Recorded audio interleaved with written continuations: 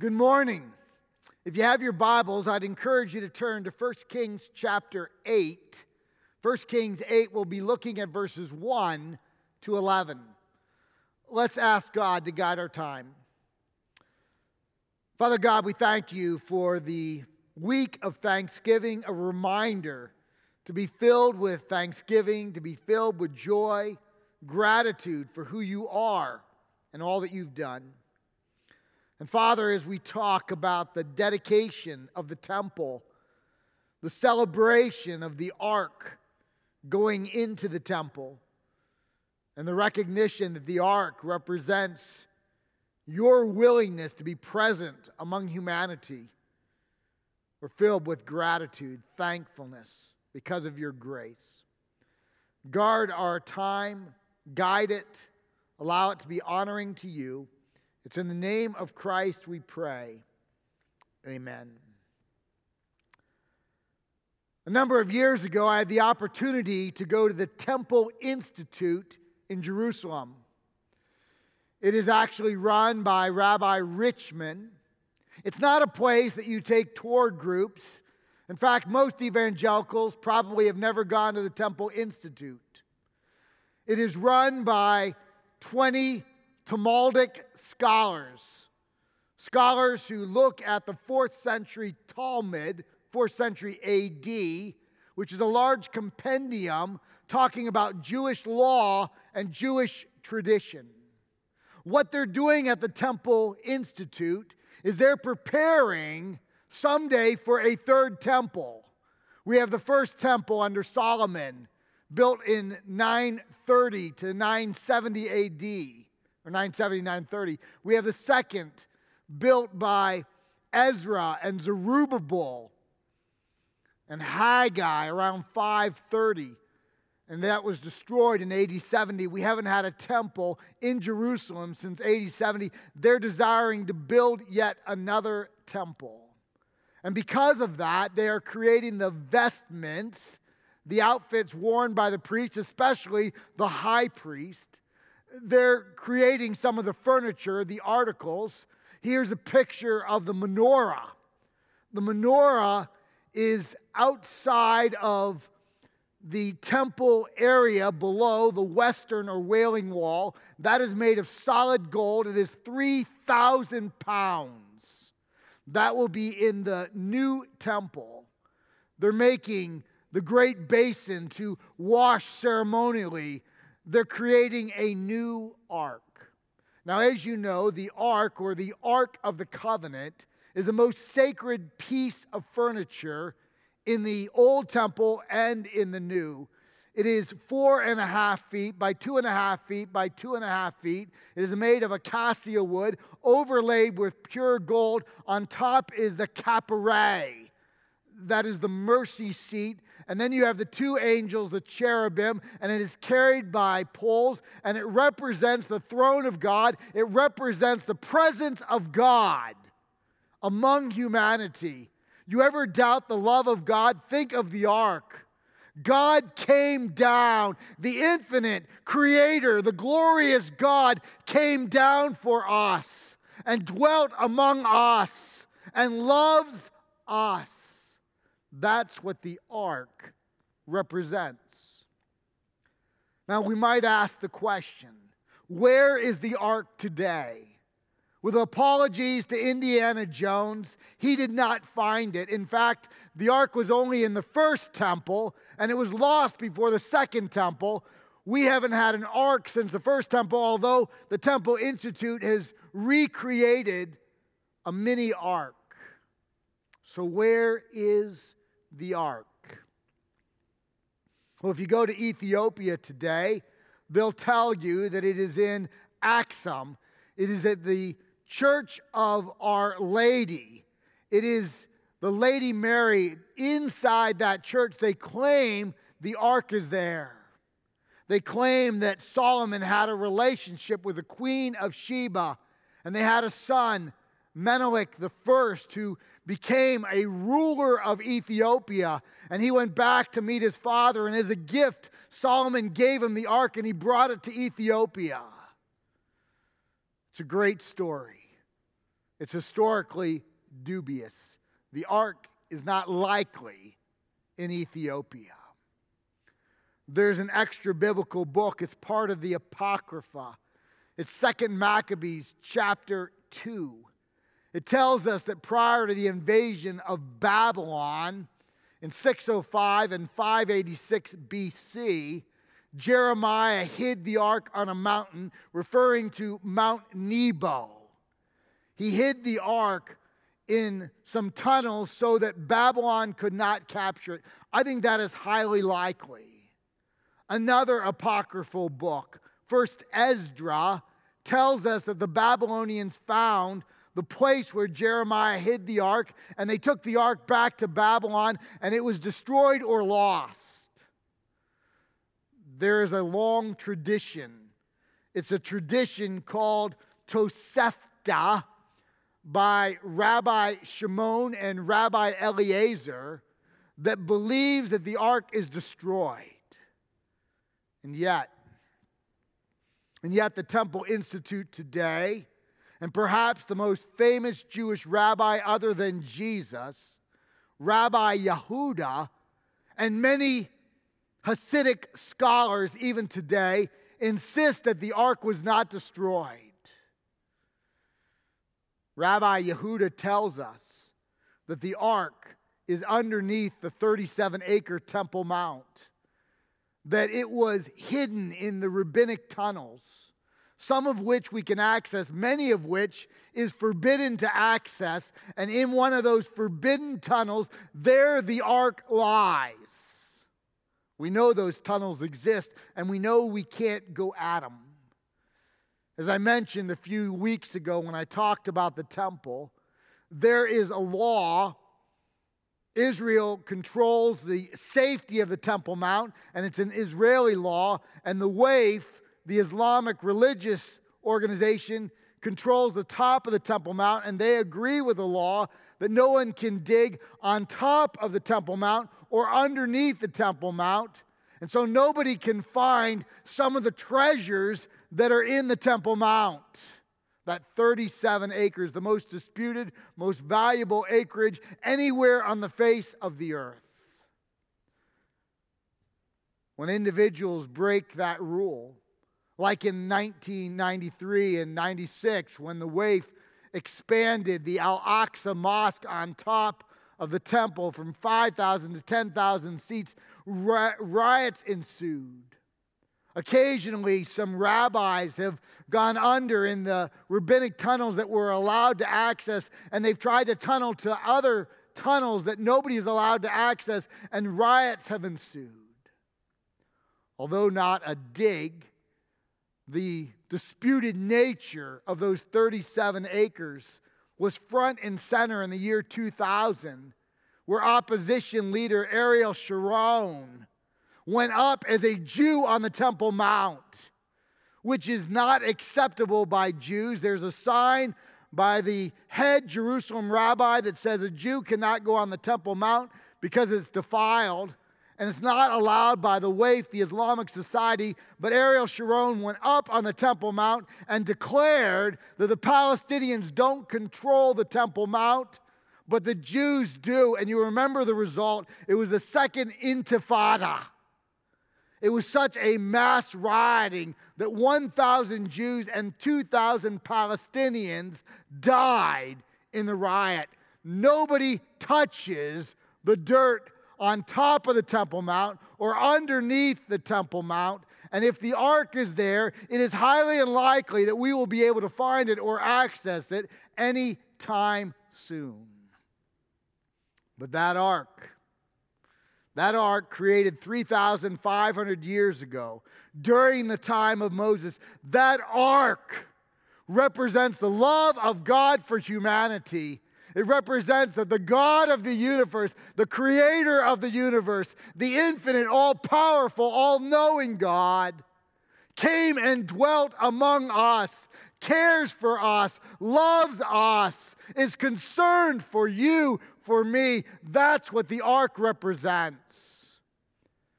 And in the celebration of that first temple, it was the ark, the representing the presence of God, that was the high point of the celebration. God dwelling among men. Let me read from 1 Kings 8, 1 to 11. Then Solomon assembled the elders of Israel and all the heads of the tribes, the leaders of the fathers' houses of the people of Israel, before King Solomon in Jerusalem to bring up the ark of the covenant of the Lord out of the city of David, that is Jerusalem, which is Zion.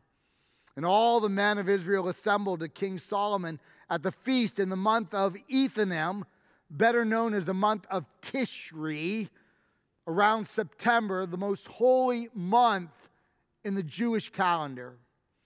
It's the 7th month. And all the elders of Israel came, and the priests took up the ark. And they brought up the ark of the Lord, the tent of meeting, and all the holy vessels that were in the tent. The priests and the Levites brought them up. And King Solomon and all the congregation of Israel who had assembled before him were with him before the ark, sacrificing so many sheep and oxen that they could not be counted or numbered. Then the priests brought up the ark of the covenant of the Lord to its place in the inner sanctuary of the house, in the most holy place, underneath the wings of the cherubim. For the cherubim spread out their wings over the place of the ark, so the cherubim overshadowed the ark and its poles. And the poles were so long that the ends of the poles were seen from the holy place before the inner sanctuary, but they could not be seen from outside. And they are there to this day. That is the time of the writing of 1 Kings. There was nothing in the ark except the 2 tablets of stone that Moses put there at Horeb, where the Lord made a covenant with the people of Israel when they came out of the land of Egypt. And when the priests came out of the holy place, a cloud filled the house of the Lord, so the priests could not stand to minister because of the cloud, for the glory of the Lord filled the house of the Lord. I want us to picture the scene of 1 Kings 8, which is paralleled in 2 Chronicles 5. This is the celebration. We've had the tent of meeting, the tabernacle, 500 years. They would set it up and take it down. They were a nomadic people. Set it up and take it down. Move to another location. Set it up and take it down. And after 500 years of wear and tear, the tabernacle was in disrepute. It was in ruins. And so God allowed Solomon to build the temple. And it took 7 years. Actually, it took 6 years and 1 month. Then Solomon waits 11 months till he gets to the holiest month of the year, the month of Tishri, to open up the doors of the temple to celebrate God's temple, God's dwelling, God coming down, God caring and loving us. Now think about the month of Tishri. It starts with Rosh Hashanah, the Jewish New Year. 10 days of fasting and feasting. 10 days of confession and repentance. Asking God for forgiveness, for cleansing, to wash us, to redeem us. And then Rosh Hashanah flows into Yom Kippur, the Day of Atonement, 25 hours. The most sacred day of the year, the only day of a required fast. All of Israel is to fast on Yom Kippur, the Day of Atonement. More about that in a moment. And then 7 more days of Sukkot. That's the Feast of Tabernacles, reminding the Jews of God's provision during the 40 years of wandering prior to entering the promised land. To this day, if you're there during Sukkot, up on top of the flat roofs, people set up little tents, constructed often of cloth and sticks, and they camp out, reminding themselves of God's provision, God's love, God's care, and messianically of the coming of Jesus Christ. Now think about Rosh Hashanah, the new year. 10 days of fasting and feasting and confession and repentance. And compare that to how we celebrate the new year. We look for a crystal ball to drop. We kiss whoever is around us. It's a drunken revelry. And they have 10 days of preparing their hearts. Flowing into Yom Kippur, the holiest day. Flowing in to Sukkot, the provision of God and the Messiah coming. So we have these days, 18 days of preparing our hearts, followed by 7 more days to celebrate the opening of the temple. How did anyone get anything done? 25 days in 1 month dedicated to worshiping God. That's what our God is like. That's what our God is worthy of. That kind of worship, that kind of celebration, that kind of thanksgiving. 25 days. 2 Chronicles 5 tells us a lot about what that worship was like. It was a magnificent celebration. If it had been just a normal day, they would have had 1,200 to 1,300 Levites. Those are worship pastors on call for 2 weeks at a time to lead in celebration, to lead in worship. 2 Chronicles 5 tells us that oftentimes there were 120 trumpeters simultaneously leading in worship. There were 5 different percussion instruments, drums and cymbals. There were wood instruments and there were brass instruments. There were the lyre and the harp, which were actually banjo-type, foot-stomping, hand-clapping type festive instruments. Very Jewish music-sounding instruments. Our God loves variety in worship, and He's worthy of that kind of worship. And the entire nation comes together for 25 days out of the month of September, and they worship God because He is worthy. And as part of that worship, the ark, representing God's presence among humanity, God's love for humanity, was brought from Jerusalem to the Temple Mount and into the holy place, reminding us that God is present among us, that God loves us, that God cares for us, that God is worthy of worship, that we are the object of His rapt attention, and in return, He ought to be the object of our rapt attention. Now the ark, Yom Kippur, the Day of Atonement, and the celebration of the opening of the temple, they're all intertwined, they're all wrapped together. Think about Yom Kippur, the holiest day of the year. Leviticus 16 tells us about it. Here we have the high priest in virgin vestments. He goes to the great basin and he ceremonially washes himself. He puts on all new vestments. Actually, verse 4 even talks about the underclothing. To my understanding, the only reference of underclothing, but that's the detail that is necessary in the presence of a great God. And then in the presence of all of Israel, 2 goats are brought to the high priest. One will be the sacrificial goat. One will be the scapegoat. They are unblemished.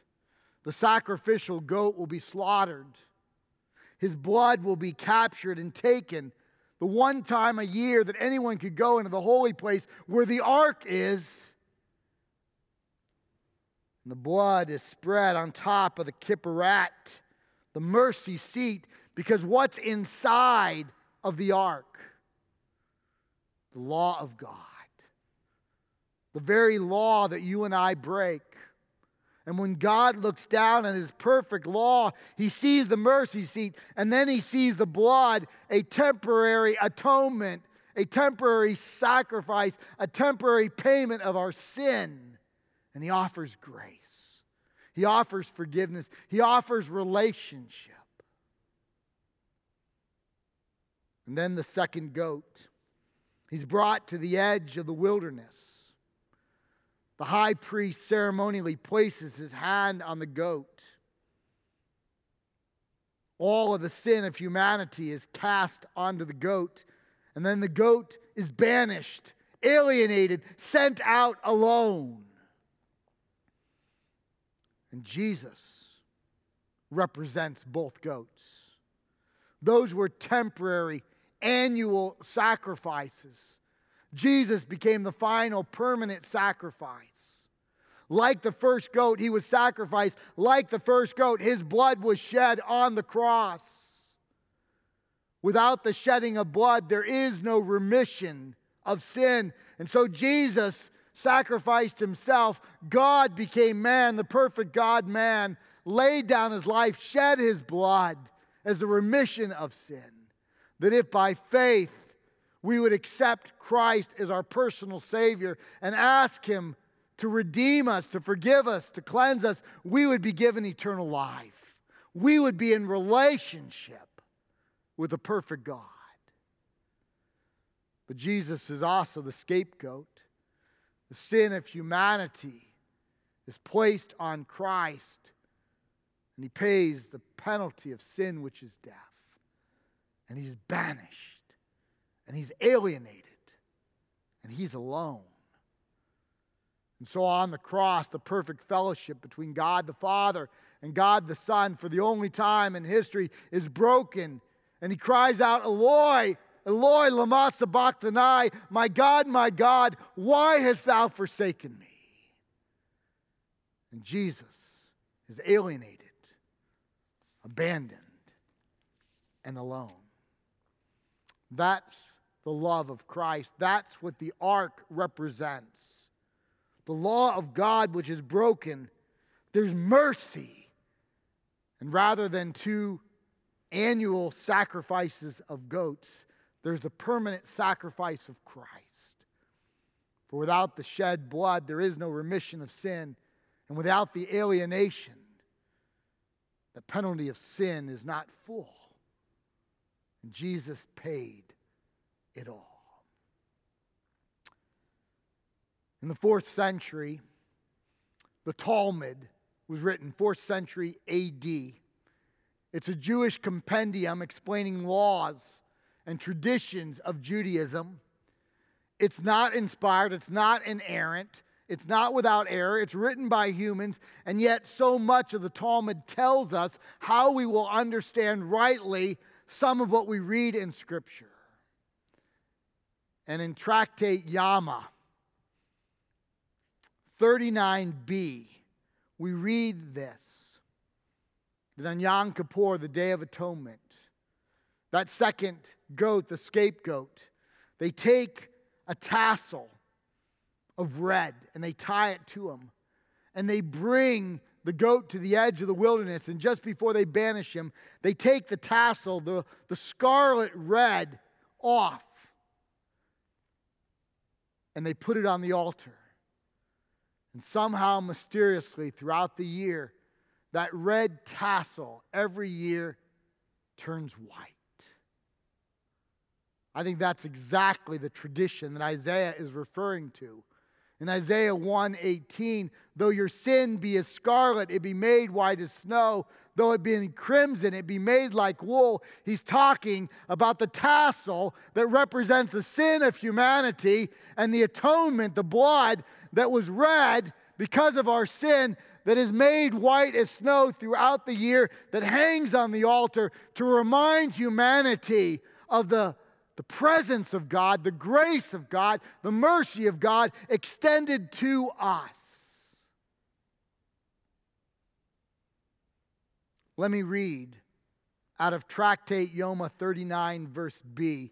There's a statement there that is stunning. Listen to it. The rabbis taught that 40 years prior to the destruction of the temple, the lot did not come upon the high priest's right hand. Listen to this. Nor did the tongue of scarlet wool become white. 40 years before the destruction of the temple. The temple was destroyed when? AD 70. 70 minus 40 puts me when? 30 AD.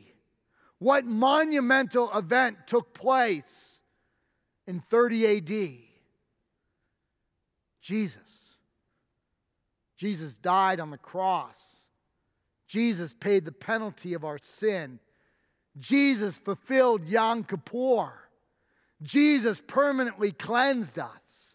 What no longer needed to happen after AD 30, and according to the rabbis, Jews, for the next 40 years, that tassel did not go from red to white as it had for centuries prior.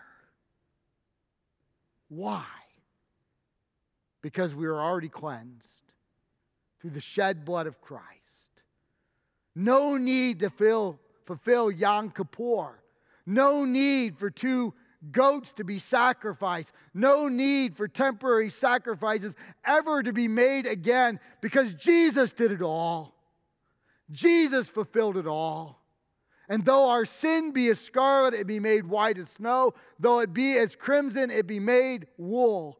Through faith in Christ, there no longer needs to be an annual sacrifice. Jesus did it all. And that's what the ark represents.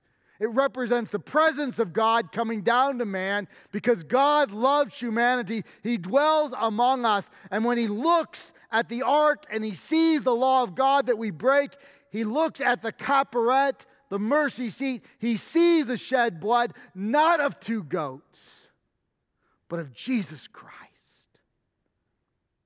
And when we, by faith, ask Christ to come into our heart to forgive us of our sin, we are cleansed. Mercy is extended. Grace is extended. We become children of the King. And we have a future inheritance in heaven. A future not made with hands, that cannot be taken, that cannot be broken, that has been bought with the price, the shed blood of Jesus Christ. So 2 final thoughts. First, Jesus did it all. There is no need for temple sacrifices. Good thing we haven't had a temple since AD 70. And although we know that a 3rd temple will be built, Ezekiel 40 to 48, 2 Thessalonians 2, the temple will symbolically represent the presence of God with man, because Jesus paid it all. Don't leave today without placing your faith in Christ, believing in Christ as personal Savior, and accepting the final sacrifice of Christ, his death as a payment of our sin, an atonement of our sin, his resurrection, his victory over death. And by believing and receiving Christ, we are granted eternal life. Finally, the 2 goats of Yom Kippur are needed no more. Maybe you're here today and you are a Christ follower. You accepted Jesus Christ as Savior, but there's still the burden of guilt in your life for past sin. But if you and I have accepted Christ and we've asked for forgiveness of that past sin, and empowered by God's Spirit, we've repented of that past sin, the goats have been banished. The cleansing is now complete. The bondage of sin has been broken. One is now free. Maybe there's immorality in the past of some of us. We've confessed, we've repented, but the burden of guilt is still weighing us down. The goats have been banished. The cleansing is now complete. The bondage of sin has been broken. We have been set free. Maybe there's the burden of an abortion or stealing, or maybe a divorce that we caused, that we can no longer do anything about. It's not reconcilable, and the guilt is weighing us down. The goats have been banished. The cleansing is now complete. The bondage of sin is broken. We have been set free. Or maybe it's a besetting sin. Maybe something like pornography or lust or slander or gossip. And we've truly confessed, we've agreed with God it's sin. And empowered by God's Spirit, we're turning from it. And we're moving further and further away, but it just is holding on. But we truly are confessing and we're truly working at it. The goats have been banished. The cleansing is in the process of being complete. The bondage of sin is broken, and we are in the process of being set free. That's what the ark represents. When the ark is brought in, when the celebration of the nation, because of the temple completion and the ark being brought in the Holy of Holies, it told the nation that the King of Kings, the Lord of Lords, the great I Am, the Alpha and the Omega, has come down to dwell among us. And when he looks at the law that we break, he sees the kaparet. He sees the mercy seat. And he sees the permanent blood of Christ. And if we by faith have believed in Christ, the goats, they've been banished. The cleansing is now complete. We have been set free. That's what the ark represents. Let's pray. Father God, we thank you that rather than just a piece of acacia wood overlaid with pure gold, we now have the Christological fulfillment of the ark, the incarnation, your Son, fully God, taking on full humanity, dwelling among us, and offering himself as a permanent sacrifice on the cross, a blood sacrifice, and being the scapegoat, alienated, alone, banished, took on the righteous wrath for our sin and paid the penalty. And then on the third day rose again as evidence of life after the grave, that if by faith we would receive your Son as Savior, the bondage of sin would be broken. We would be called children of the King. We would have a future, an inheritance in heaven. Thank you. Thank you. It's in the name of your Son we pray. Amen.